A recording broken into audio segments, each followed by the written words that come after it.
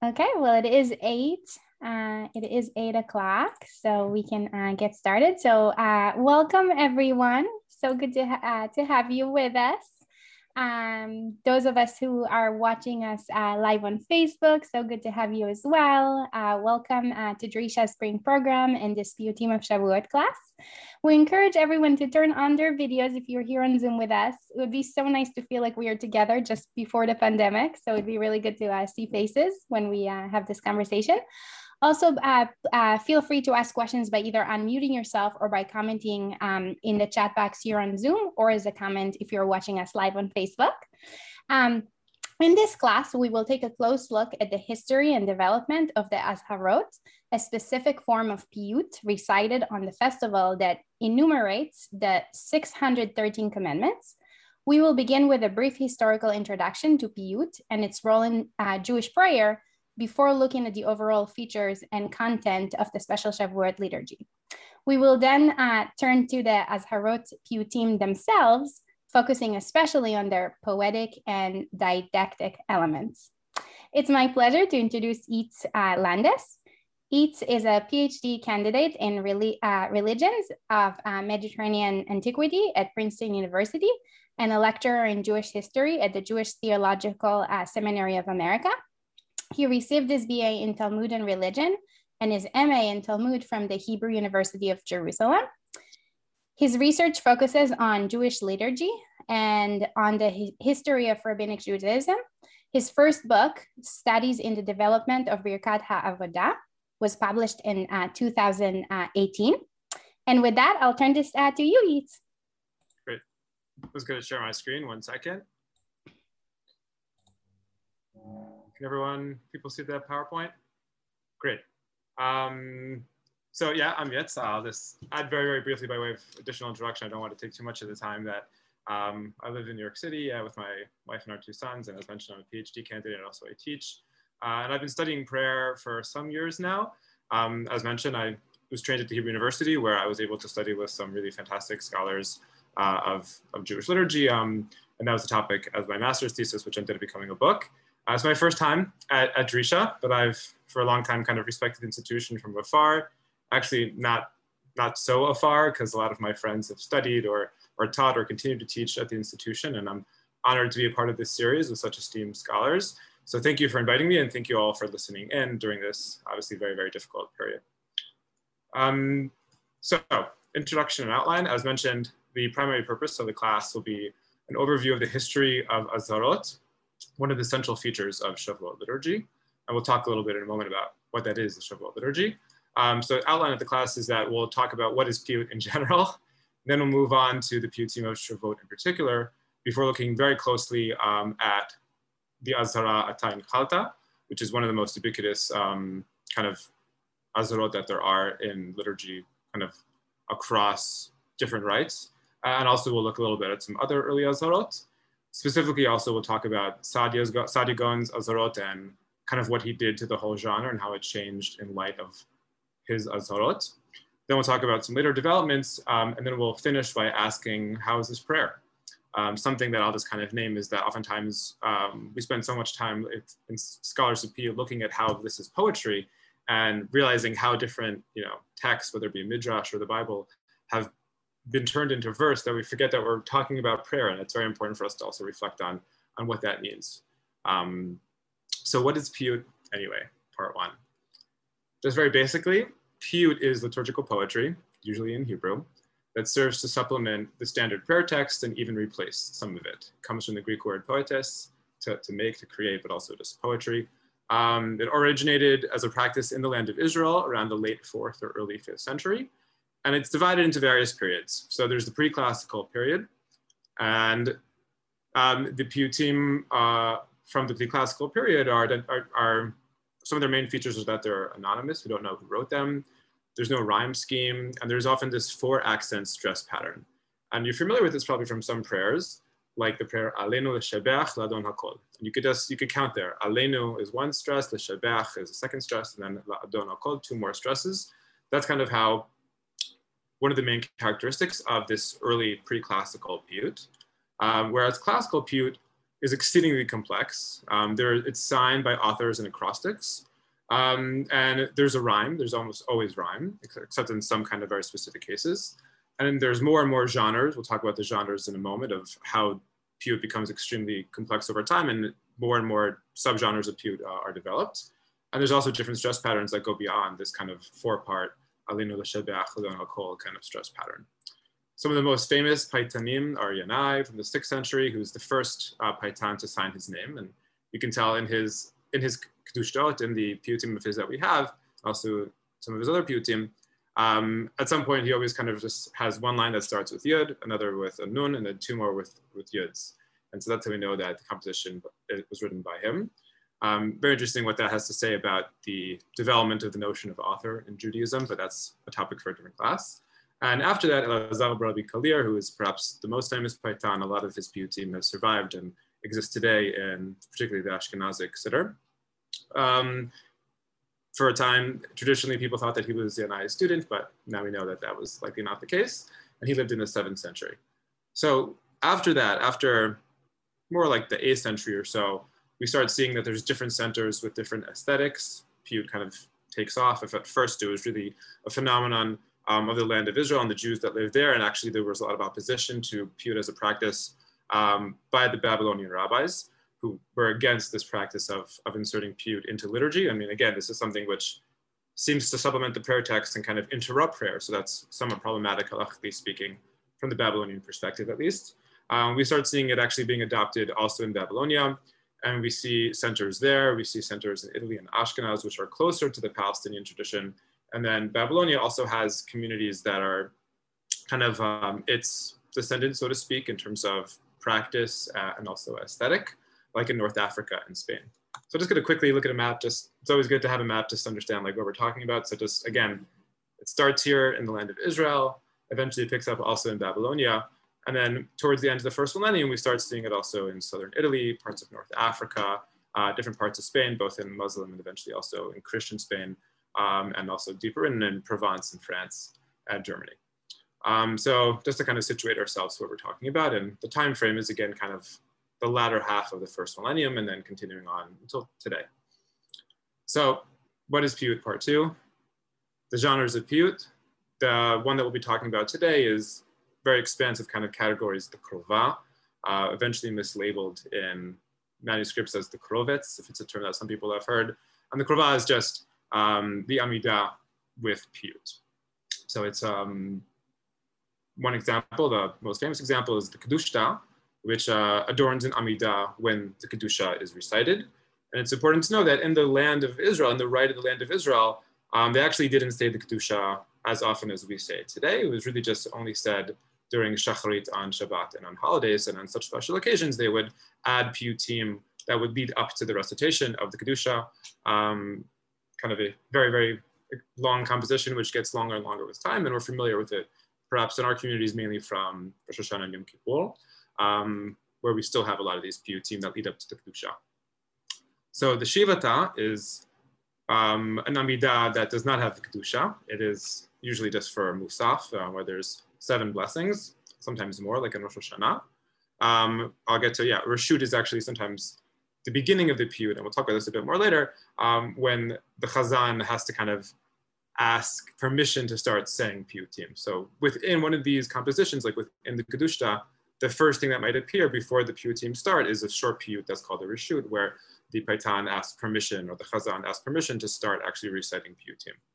So the Shivata, just to return to that, is piyyutim that adorn Amidah of Musaf. So there's no Kedusha, in this case, in the land of Israel. And it ends up actually being somewhat shorter, ironically, than the stuff that they would say in Shacharit. But there were especially complex ones on Rosh Hashanah and Yom Kippur. So Rosh Hashanah, as we know, there's blowing of the shofar. In Yom Kippur, there is the Seder Avodah, when the Paitan and then the Chazan would kind of go through all the practice of what would take place in the temple. And then the first day of Pesach, when there's a prayer for Tal, for dew, and then Shmini Atzeret, when they pray for Geshem, for rain. And then just additional ones, the Kina, which is an originally Palestinian form, starting with the Nantif Av, but eventually kind of would take place outside of the Amidah. and the slicha, which also seems to have originally been part of the Amidah, but a Babylonian practice, which also ended up kind of being something which took on its own life outside of the context of the Amidah. The Ma'ariv, very kind of basically just a piyyut that adorns the blessings of Kriyat Shema at the nighttime, and the Yotzer are piyyutim that adorn the blessings of Kriyat Shema during the day.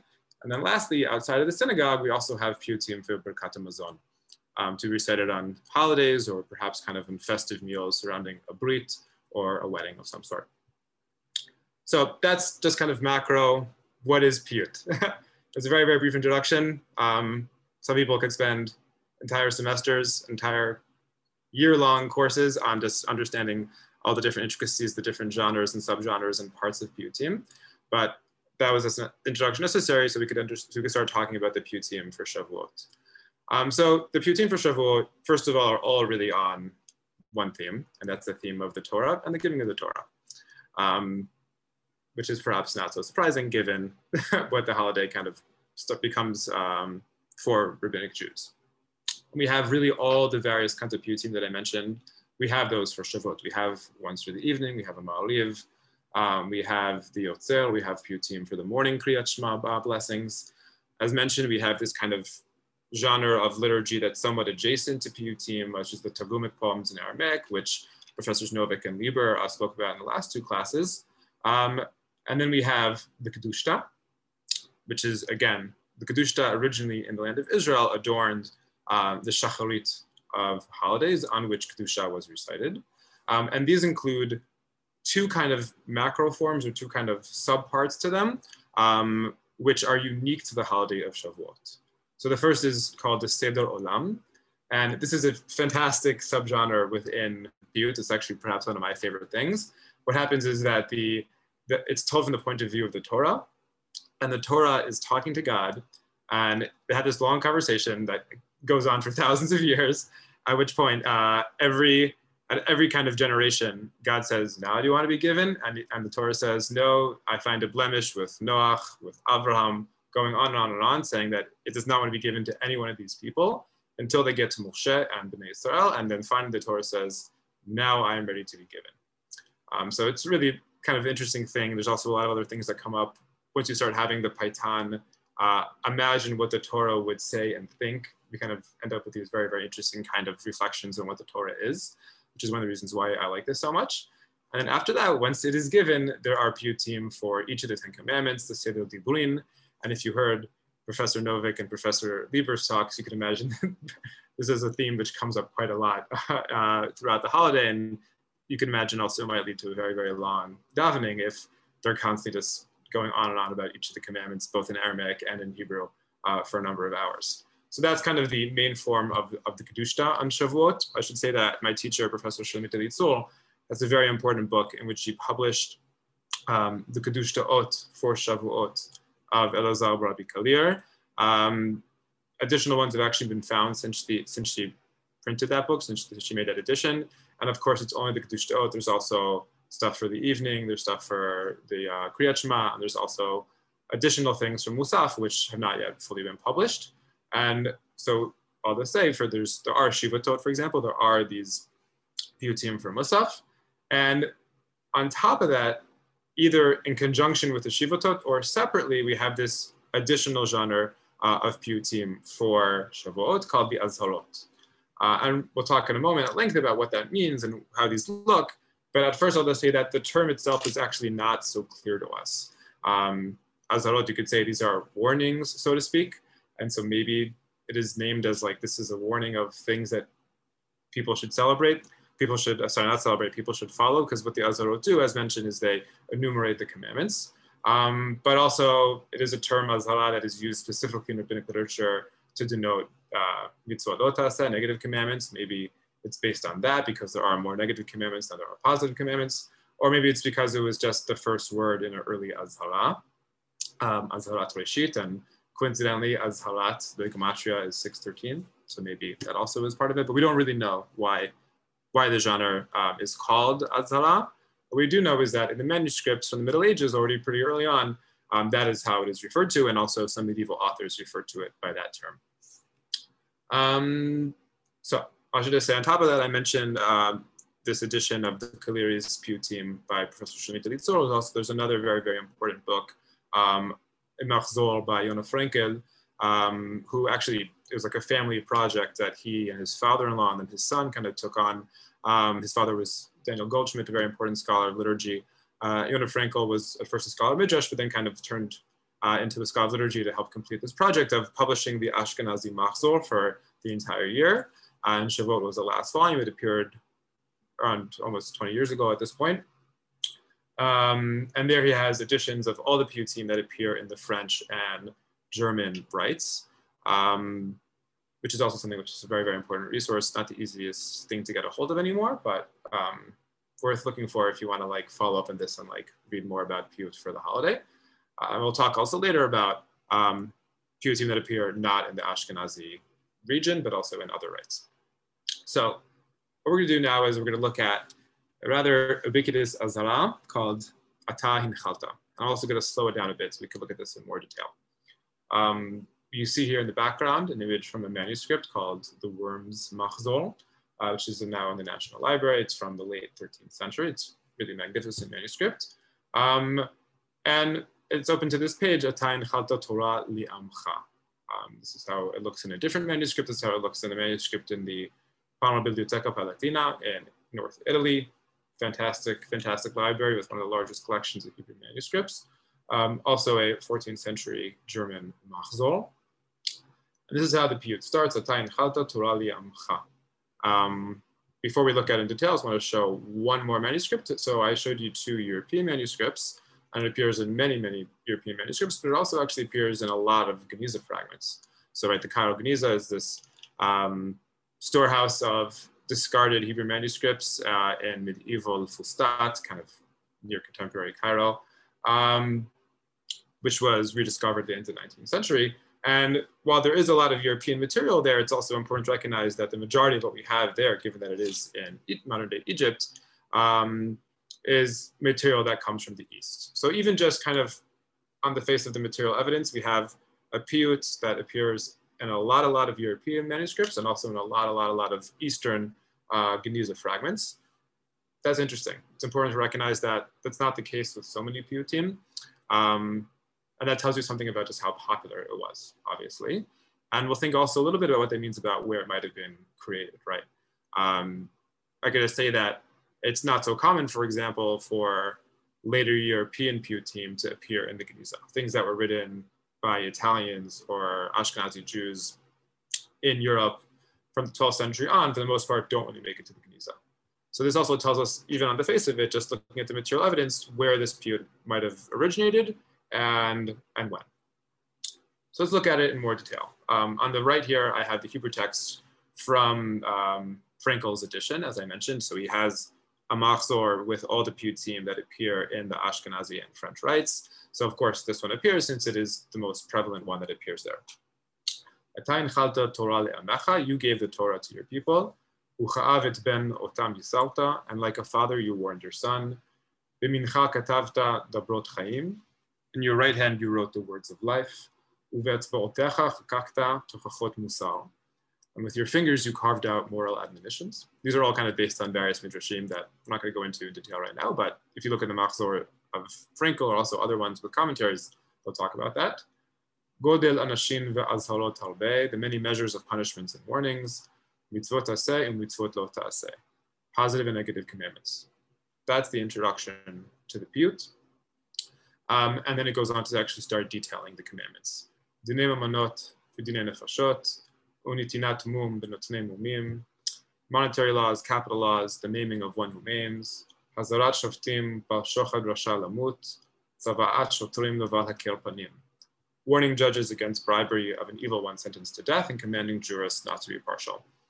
This is the beginning of a very, very long piyyut.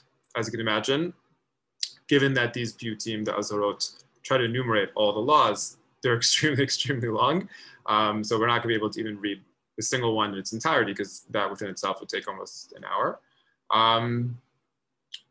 So yeah, that is the opening line, the opening few lines of this rather ubiquitous Azharot. And my question, and you could just kind of drop your answers in the chat based on what we have seen until now, when and where is this from? just kind of, if you have any thoughts on that, you could drop in the chat quickly, and I'll try and kind of say out loud what I think are the answers that are close to being correct. I guess not that some people will be watching on Facebook. I don't know if anyone is chatting that in on Facebook right now.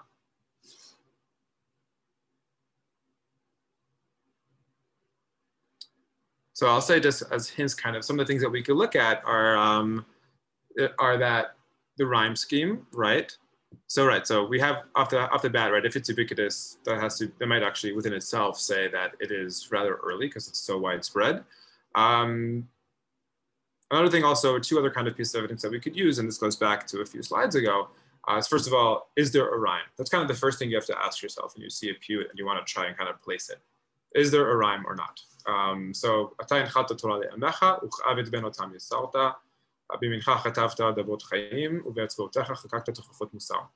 actually no rhyme here at all. And if you recall earlier, I mentioned that actually the early piyyutim do not have rhyme. And on top of that, also they have, for the most part, this kind of like 4-part stress, right? Aleinu l'shabeach odam hakol. So ata hinchalta Torah le'emecha. Doesn't fit perfectly, but that's kind of how they do it. They always kind of fudge it a little bit. But again, we have this like 4-part kind of thing of ata hinchalta Torah le'emecha, 4-part stress symbol. So from these 3 things alone, the how ubiquitous it is, the lack of rhyme, and also kind of this 4-part stress, we would think that it is actually quite early. We would think that it might actually have to do with the early pre-classical kind of grouping of piyyutim from the land of Israel, which kind of again ends at some point in the 6th century. That's what we would think. That's what scholars thought for a very, very long time. I'll just add one last thing, which I see in the chat here, is that the language is actually quite clear. And if anyone is familiar with the language of Yanai, but especially the language of the Kaliri, the language is actually very, very difficult kind of to parse. And this is actually relatively easy to parse. But here too, we might say that perhaps kind of this use of relatively easy language is also kind of this like a feature of the early piyyut, the pre-classical piyyut. And that over time, as piyyut gets more complicated in various ways, both by adding rhyme schemes, both by changing the stress patterns, by adding more and more genres and subgenres, one way in which it certainly also gets more complicated is that the language becomes more dense. This is very, very clear in the work of the Kaliri, which ends up becoming extremely, extremely dense. Although at some point in his career, he actually kind of shifts modes and starts writing more clearly, kind of towards his late style and his later piyyutim. So again, everything we said until now makes it sound like this is a very, very early piyyut. Let's look to see if some other pieces of evidence that we could find here. Why is it not clicking? Here we go. Here's another manuscript. As mentioned, it appears in many manuscripts. This is one from the Hamburg State and University Library. It's the same thing, Ata hinchalta. And we see here it says, Azharot de Rabbanan de Metivta. It says, these are the Azharot of the rabbis in the Metivta, another kind of Aramaic, actually Babylonian Aramaic word for a yeshiva. Perhaps that might be helpful in some extent, but again, we can't place this Metivta and we don't really know what that means per se. But in any event, everything I said until now is what people thought. We thought that for a long time that this actually was some kind of early Palestinian tradition, early land of Israel style piyyut. But then scholars started to realize that none of the paitanim that we know of from later periods in the land of Israel wrote Azharot. Yanai didn't write any, Kaliri didn't write any. We also have other paitanim that we know of who wrote for all kinds of occasions, like Rabbi Yochanan, for example, or Pinchas HaKohen, who's kind of the last one, who had a pretty large corpus, who lived in the 8th century. None of them wrote in this style at all. And on top of that, what we realized is that there actually are a bunch of people from Babylonia who did write Azharot. We'll see in a moment that Saadia Gaon, for example, wrote Azharot. And there actually is at some point, as I mentioned earlier, piyyut that also is written in Babylonia. An interesting thing about it is that the genre there actually kind of doesn't start, when it starts in the 7th or 8th centuries or so, doesn't start in parallel to what we see in the land of Israel. It actually kind of starts by writing in the more simple style that we saw early on in the land of Israel. So what this means is that piyyut that was written in Babylonia in the 8th or 9th century actually sounds a lot like piyyut that was written in the land of Israel in the 4th and 5th century. It's kind of like a counterintuitive perhaps kind of thing to think, but there's plenty of evidence for it at this point. And the fact that no paitan from the land of Israel until the 11th century writes in this genre, and Babylonian paitanim do write in this genre, does kind of teach us actually that this is something which is uniquely Babylonian, at least until the 11th century, by which point there are not that many kind of differences between the land of Israel and Babylonia in this regard. And this actually is similar to one other genre of piyyut that we know, and that's the slicha. I mentioned the slicha earlier, this kind of penitential poem, which is very, very common nowadays, leading up to the Yamim Noraim. That is also something which at first starts in a very, very simple style, makes its way from Babylonia to the land of Israel and then to Europe, becomes extremely, extremely popular. It's much more popular than the Azharot in that there's just many more occasions to kind of recite slichot. And then also the early ones, the classical paitanim in the land of Israel don't write that. The Kaliri, who wrote a huge amount, does not write slichot, nor does Pinchas HaKohen or Yanai before and after him. And so here too, actually, we have a Babylonian practice. So we'll leave that for the moment. I want to now ask a separate question. So we asked, where is this piyyut from? Where is actually the whole genre from? Now we're going to ask, when and where is it actually recited? So I mentioned that it is part of Musaf. An interesting thing about it is that it doesn't actually appear in a whole constellation of piyyutim originally, but rather it appears kind of smack in the middle of just the regular prayers that we have. So you can see here in this manuscript, again, this is the Palmer manuscript. Right before this piyyut starts with this very, very nice header, we see here the verses of Kedushat Hayom, in which the blessing for the holiday includes verses of descriptions of the sacrifices that were offered on that holiday. So it ends here. This might be somewhat familiar to people. Etc., etc. That's oftentimes very familiar with that from the middle blessing on Shabbat and also on holidays. And right after it finishes the verses that describe the sacrifices, it starts this piyyut. That's where it is inserted, smack in the middle there. Afterwards, it goes back to the main kind of statutory prayers, and continues. So that's what we see in a lot of the manuscripts. Interestingly enough, we have a very, very important siddur, the Siddur of Amram Gaon, which is a very, very difficult text to use, but we do know in general that some of it can be relied on. It's written by Amram Gaon, who was a Babylonian rabbi in the 9th century. One of the problems with the Siddur of Amram Gaon and its manuscripts, and this is kind of a problem with studying liturgy in general, is that these books are used, right? They are used as guides for liturgical practice, and they are constantly updated because liturgical practice is different all over the place and it's constantly changing. And so it's very, very hard for us as scholars to actually get to what Amram Gaon originally said, but it does seem like this is something which he might have actually had intended, and that is actually that the Azharot be recited at a slightly different point in this blessing. He says here, when the Chazan or the Shidduch Tzibor gets to the phrase Ish Kvanat Yodo Kivarkat Hashem Elokecha Shanat Alach, which is actually a few lines later. Then after saying Hasenu, then he starts saying the Azharot and then goes back to Hasenu. So it actually appears in a slightly different spot. Not sure what to make of that. It seems like there was just divergent practices pretty early on. But what it does teach us is that there is quite a lot of fluidity, right? It's unclear where exactly to place this thing, but it is quite popular and different communities have different practices. Something which is just fun to reflect on in general in studying liturgy is just really the huge diversity kind of in practice, even when we're talking about saying the same exact piyyut at the same time in the same blessing on the same holiday, there still is kind of this difference about where exactly to place it. And that's a very, very common thing to see in liturgy in general.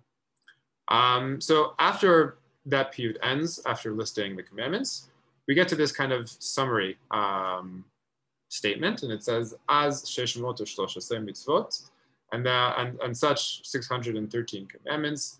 Perosh oneshin u'matan scharan, the explanation of their punishments and the giving of their reward. Amarot torot mizukokot shivatim, all these wonderful, beautiful things. I'm going to skip a little bit. Essentially, b'chokhmat derashum et ele tizkor lanu, and these should be remembered for us, right? It's kind of asking as if these commandments should provide rewards to all of us now that we have recited them, and also that we will perform them. And it ends with on this day that we mark the receiving of the Azharot. So one of the problems with the appearance of this piyyut is that if you look at the Atayin Chalta, the piyyut that appears right beforehand, it actually doesn't get to 613. If you count all the commandments that are in there, it's actually more like 570 or so. So what happened here? It's possible that some was lost, but that's unlikely because we have a Atayin Chalta in many manuscripts, and it's actually pretty clear and pretty uniform the number of mitzvot that we have in all of them. So it seems actually what we have here are really two different piyyutim. We have Atayin Chalta, and then we have Az Sheshmot or Shlosh Esrei, a separate piyyut that were joined together at some point. Perhaps Az Sheshmot was the ending of a different Azhara, an early one that actually had 613 in it, or maybe the person who wrote it just didn't really count how many there were in Atayin Chalta, but it does not seem like the same person wrote both of them, given that there is this discrepancy in the number. So that's just on the level of like dissecting the creation of the machzor. There's a separate question, and that's, what do you mean there's not 613 commandments? This is like everything, everyone knows, like there's 613 commandments. And the first person to say that actually was Rabbi Simlai, a Mora who appears in the Bavli, who says 613 commandments were said to Moses at Sinai, 365 negative commandments like the days of the year, and 248 positive commandments corresponding to man's limbs. So this has become really what everyone kind of learns, that there are 613 commandments. But even just looking at the source right here, the first source in which this number appears, the earliest one, doesn't seem like Simlai went and like counted all the commandments, right? There is this attempt to kind of align it with the days of the year and the number of limbs that appear in a man's body. And I should say that that number of 248 appears throughout rabbinic literature as kind of like the go-to number for the number of limbs. I've never checked, but I imagine it's not actually that. So it actually does not seem like, it's somewhat kind of like a superlative, or like it's an agadah, as you say. It's not really trying to go out empirically and count all the commandments. And the truth is that really nowhere else in the Talmud do they particularly care for this number of 613. And even after the Talmud, there are not that many rabbis. There are a few rabbis out there, I should say, who do not particularly care for it.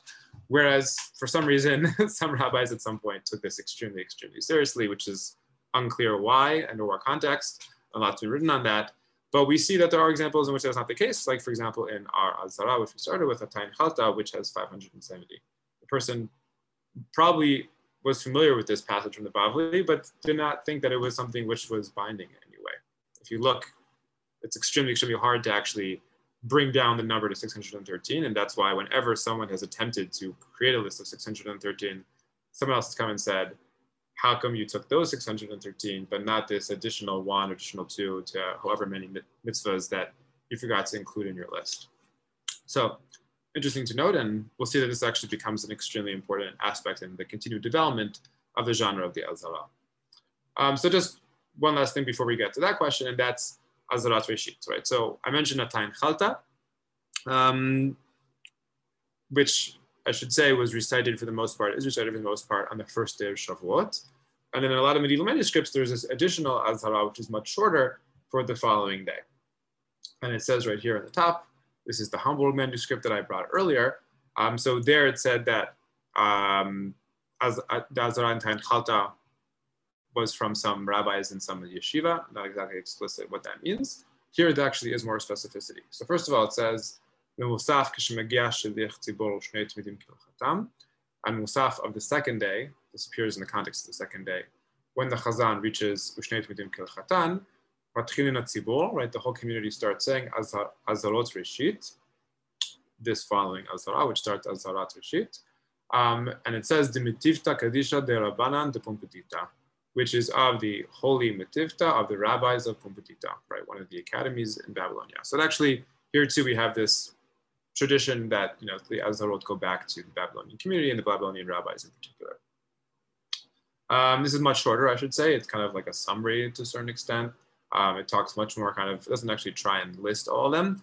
And we see that every now and then that there is this kind of pattern in rabbinic in the development of liturgy that like there's this something of an attempt of a balance. Like if things are longer one day, the next day is going to be a little bit shorter. We don't have to do the whole thing all over again. There's no point like saying everything again, but rather, we'll change it up and maybe also, cut people a little slack on the second day.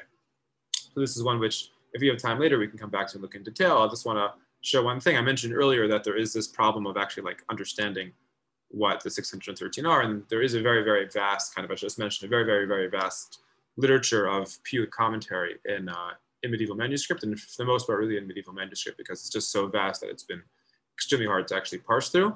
And this is just an example also from Parma of just a commentary. You could see very dense commentary on this Piyyut, elucidating it, and the same thing is true also for the other ones. You can imagine that the Piyyut itself is very long. The commentary could be extremely long, and this is actually this manuscript that is entirely just commentary and piyyutim, whereas we also have some manuscripts that are machzorim that have some commentary inside it as well. So I have some more pages here of that Azharot, and we'll get back to it if we have time later. So we don't know exactly when we're talking about, right? We know where. We think we're in the Babylonian region. We think it's kind of early because it's ubiquitous.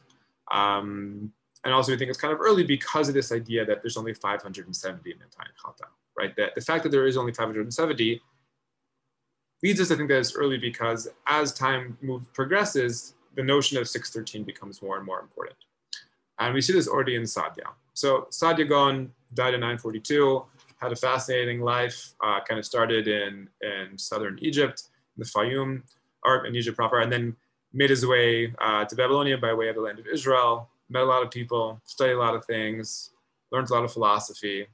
I kind of like to say for people who aren't familiar with him that he was kind of like Maimonides before Maimonides was a thing, just because like he is basically the first rabbi we have who's like really also very, very well versed in philosophy, although his interests were somewhat different. Like he was also, as we'll see in a moment, a poet and a liturgist, and also a grammarian.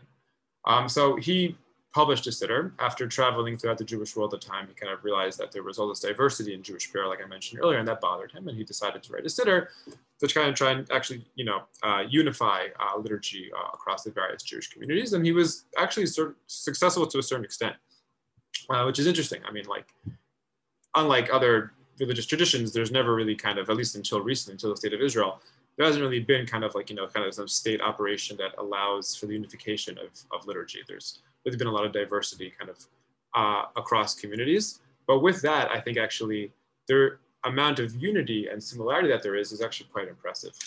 And to a certain extent, there are inflection points. There are these very important rabbis who kind of come out and say, this is how things should look. And one of the earliest ones that we have like that is really Sadia Gaon. So he writes in his siddur, this is in the context of his description of the Shavuot prayers. I should say also that the siddur is not like a siddur we have today. It's much more like a guidebook. Like it's kind of hard to pray out of it. It's much more instructions for how to daven. He writes that we find, and it's in Judeo-Arabic, we find that the people of our time are accustomed to having the category headings of the 613 commandments, the Sharia, recited to them during the Musaf prayer of Shavuot, which God commanded the children of Israel according to the work which begins at Tayin Chata, right? That's the Piyyut that we just opened with. I examined it and found that the commandments fall short of 613. This is quite scandalous. I saw in it repetitions and superfluities unfit to mention this book. Not only is it short by a few dozen, it's also somewhat repetitive and just not really a great work of art. I saw fit to replace it, not because it is an indispensable principle, not because he doesn't think necessarily even doing this is so important, but because the hearts of men whom I've seen are devoted to it.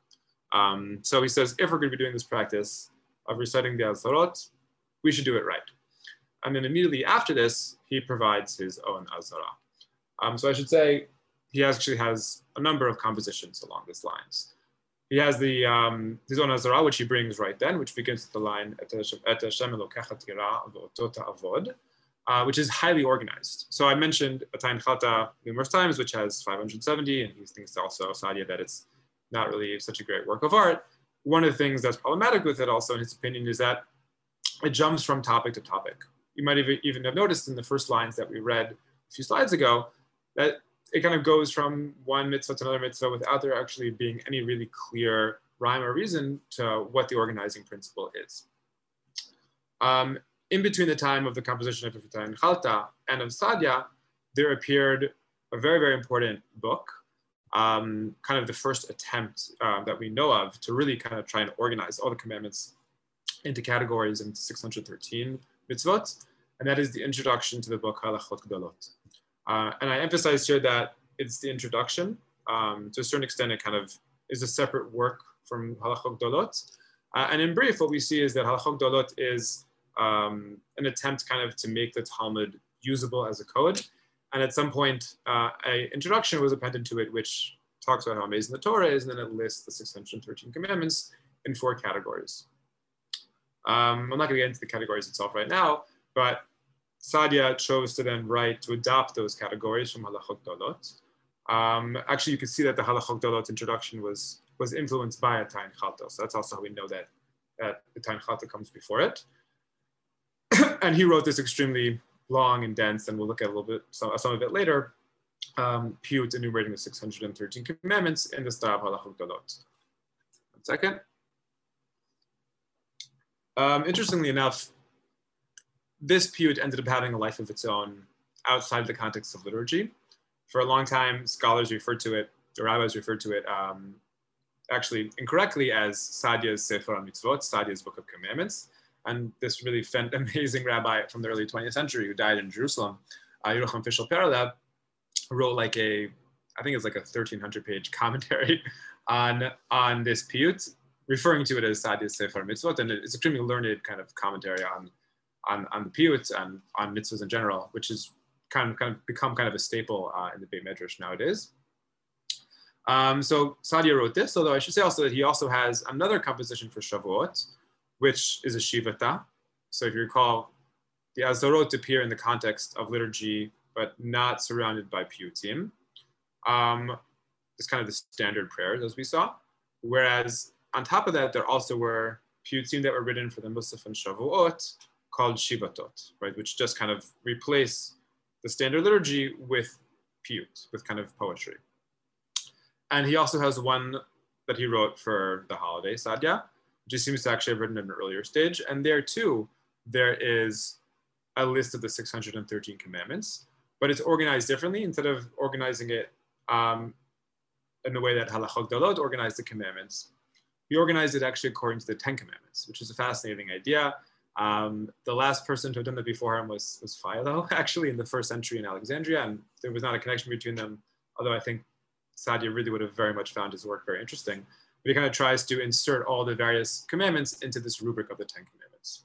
So he has these 2 piyyutim, which enumerate the 613 commandments, and then later on, he also wrote a prose composition in Judeo-Arabic, which actually is the Sefer HaMitzvot, which enumerates again the 613 mitzvot. There are some discrepancies. The list of the 613 in these 3 compositions is not the same. This again, which just shows you how hard it is to fit all the commandments into the rubric of 613. And I should say that book was recently published, like within the last year and a half or so, by Chaim and Nissim Sabato, 2 rabbis, scholars who live in Israel. They also have a very learned commentary comparing the 3 compositions. So Sadia is important, as I mentioned, because he does all kinds of important, interesting things, right? He writes all these interesting works, and also to a certain extent, he is a standardizer, right? He is someone who people follow. And we're gonna talk about what happened next. So numerous other Azharot were written after Sadia, but most of them really follow his framework. They were convinced, so to speak, by his framework, and also this is partially due to the success of Halachot Gedolot, that all the Azharot that were written, almost all the Azharot that were written afterwards follow that pattern of the 4-part kind of division of the 613 commandments against what we saw in the early one of Tain Chalta.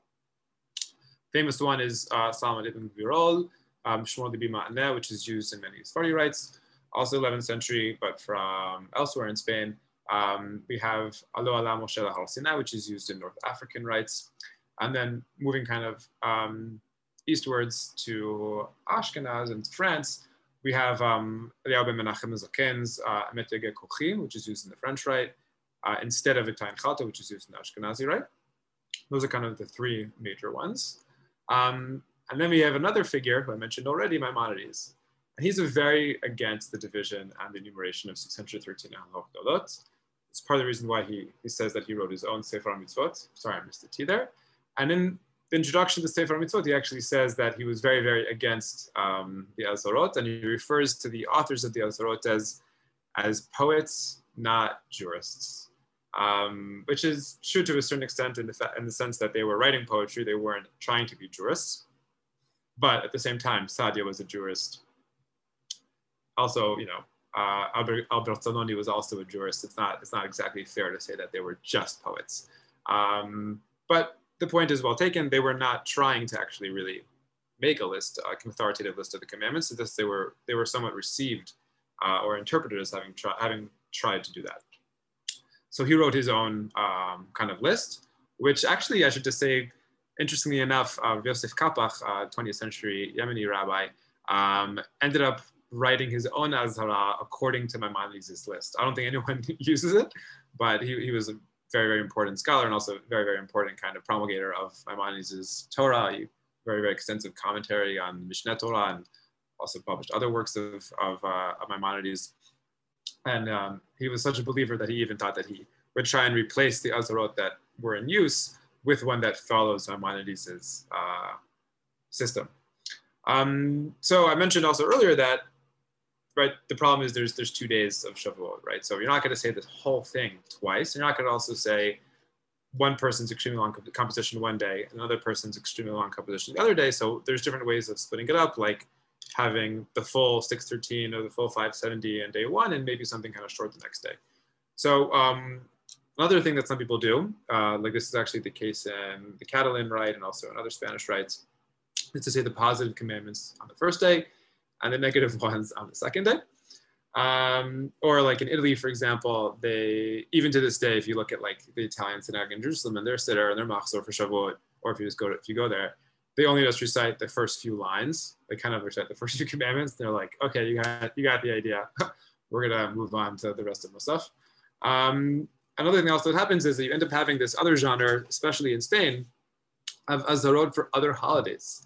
But this takes on a slightly different meaning.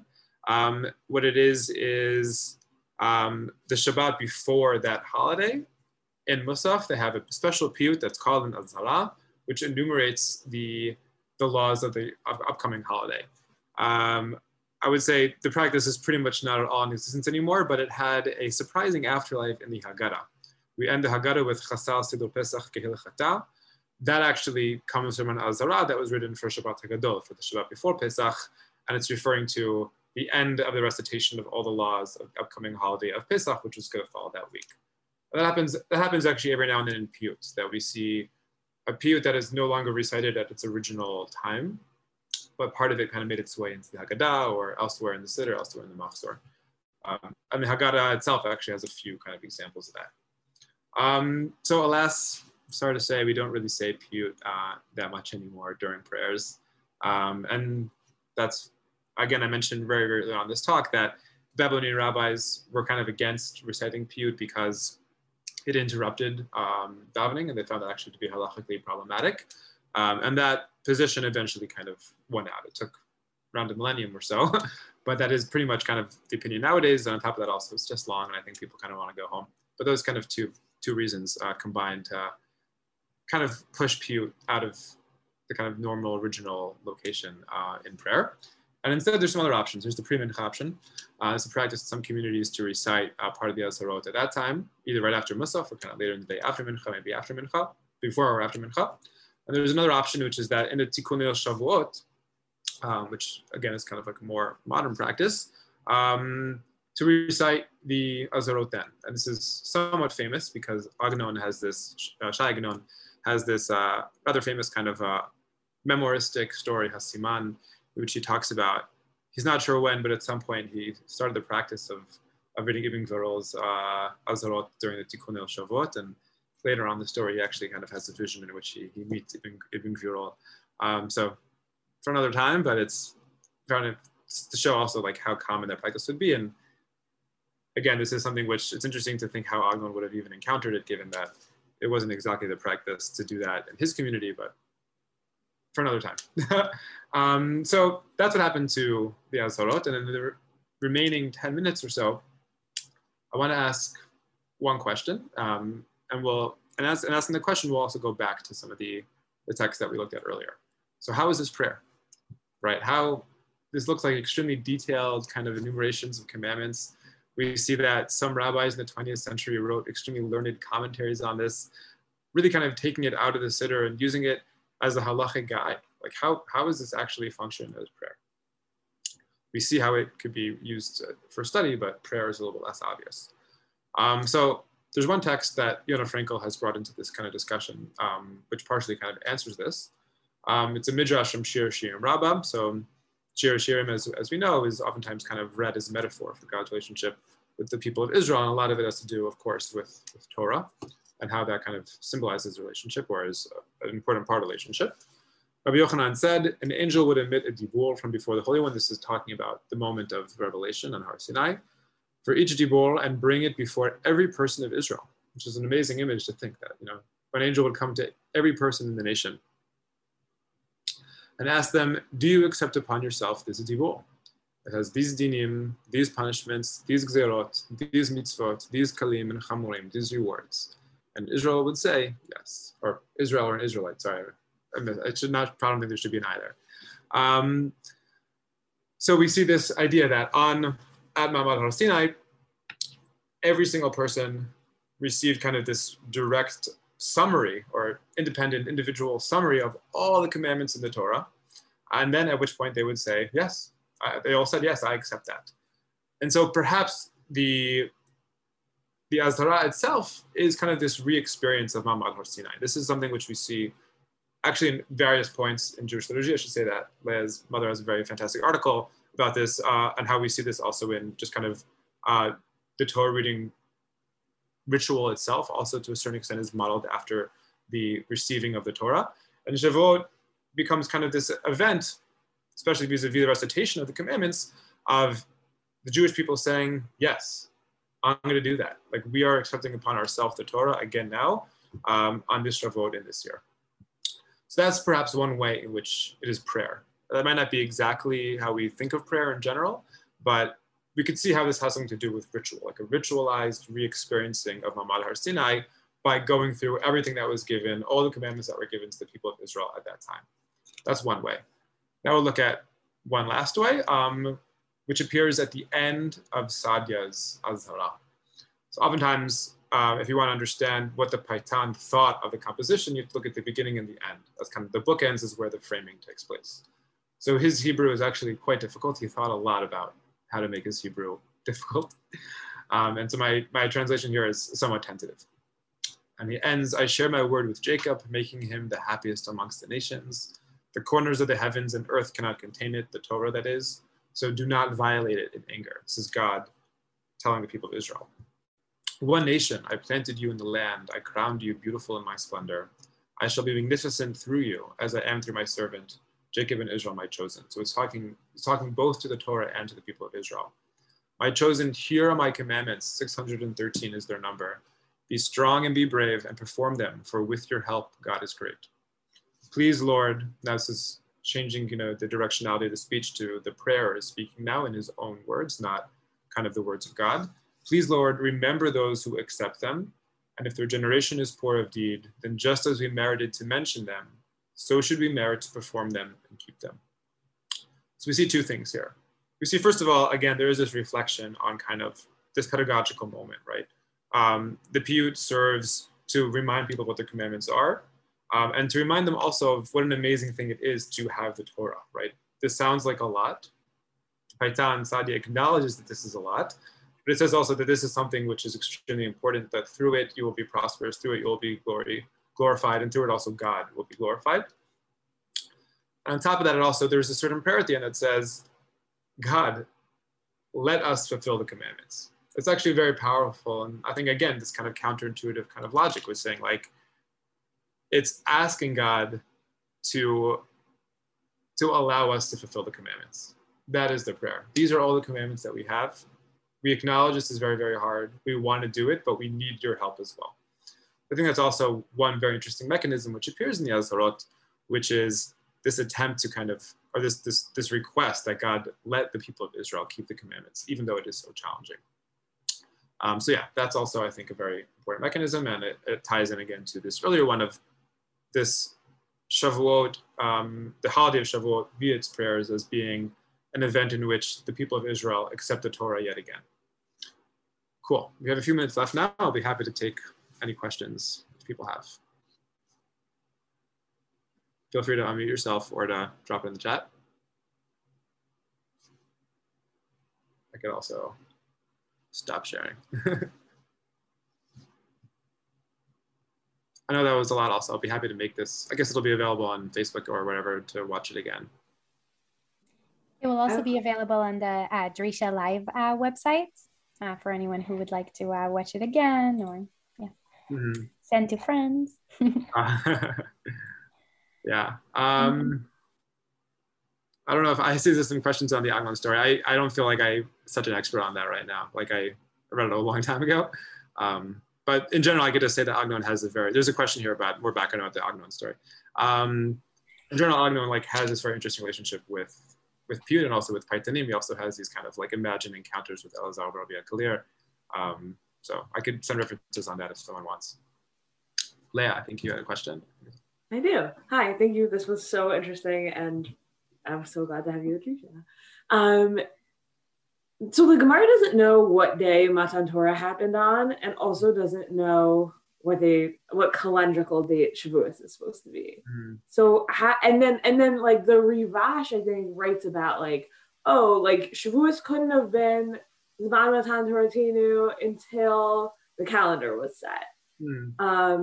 Because like even once we like have a decision about what like calendrical date of Sivan Matan Torah happened on, until the calendar is set, Shavuot doesn't necessarily fall on that day. So how does that history of the Azharot kind of line up with Shavuot becoming Zman Matan Torah? Yeah, I haven't seen it in the Azharot per se. I mean, by the time you get to the Azharot, like the liturgy is so developed. Like I think, you know, the piyyutim who are authoring it were familiar with like what was going on already in the land of Israel, where like, I mean, I guess the examples that Professor Lieber and Novik brought were like even later compositions, but I have to emphasize that there really were like already in the 5th, 6th, 7th century, a lot of liturgical compositions around this theme. So it is this extremely detailed. I haven't seen anything in the Azharot reflecting on this. Some of the stuff from the land of Israel from earlier on, which is less focused on trying to get through all the commandments. So it has a little more kind of space to just kind of ruminate on the Torah and the giving of the Torah. And I do think it might come up a little bit there. But there's no question, there's no like, they are certain they are celebrating the Torah. Like it's not something which they're like nervous about or anxious about. Like it's also though, I think I should say like an issue of the genre. Like, I mean, it's celebratory. It's not trying to get into these like difficult discussions of calendrical issues. I mean, at times there are calendrical issues that come up in Piyyut, but they're not worried about halachic issues. They're more just kind of celebrating the giving of the Torah. Yeah. I should also acknowledge that I haven't read all the piyyutim and Shavuot. It's just quite a lot. Yeah.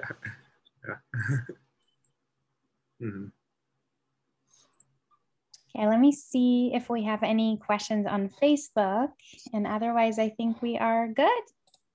If anyone has any questions, now it's your chance.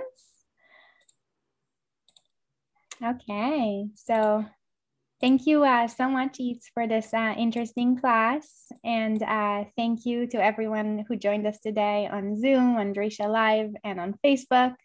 I invite everyone to view any past classes and stay tuned about future classes on our website, www.drisha.org/classes.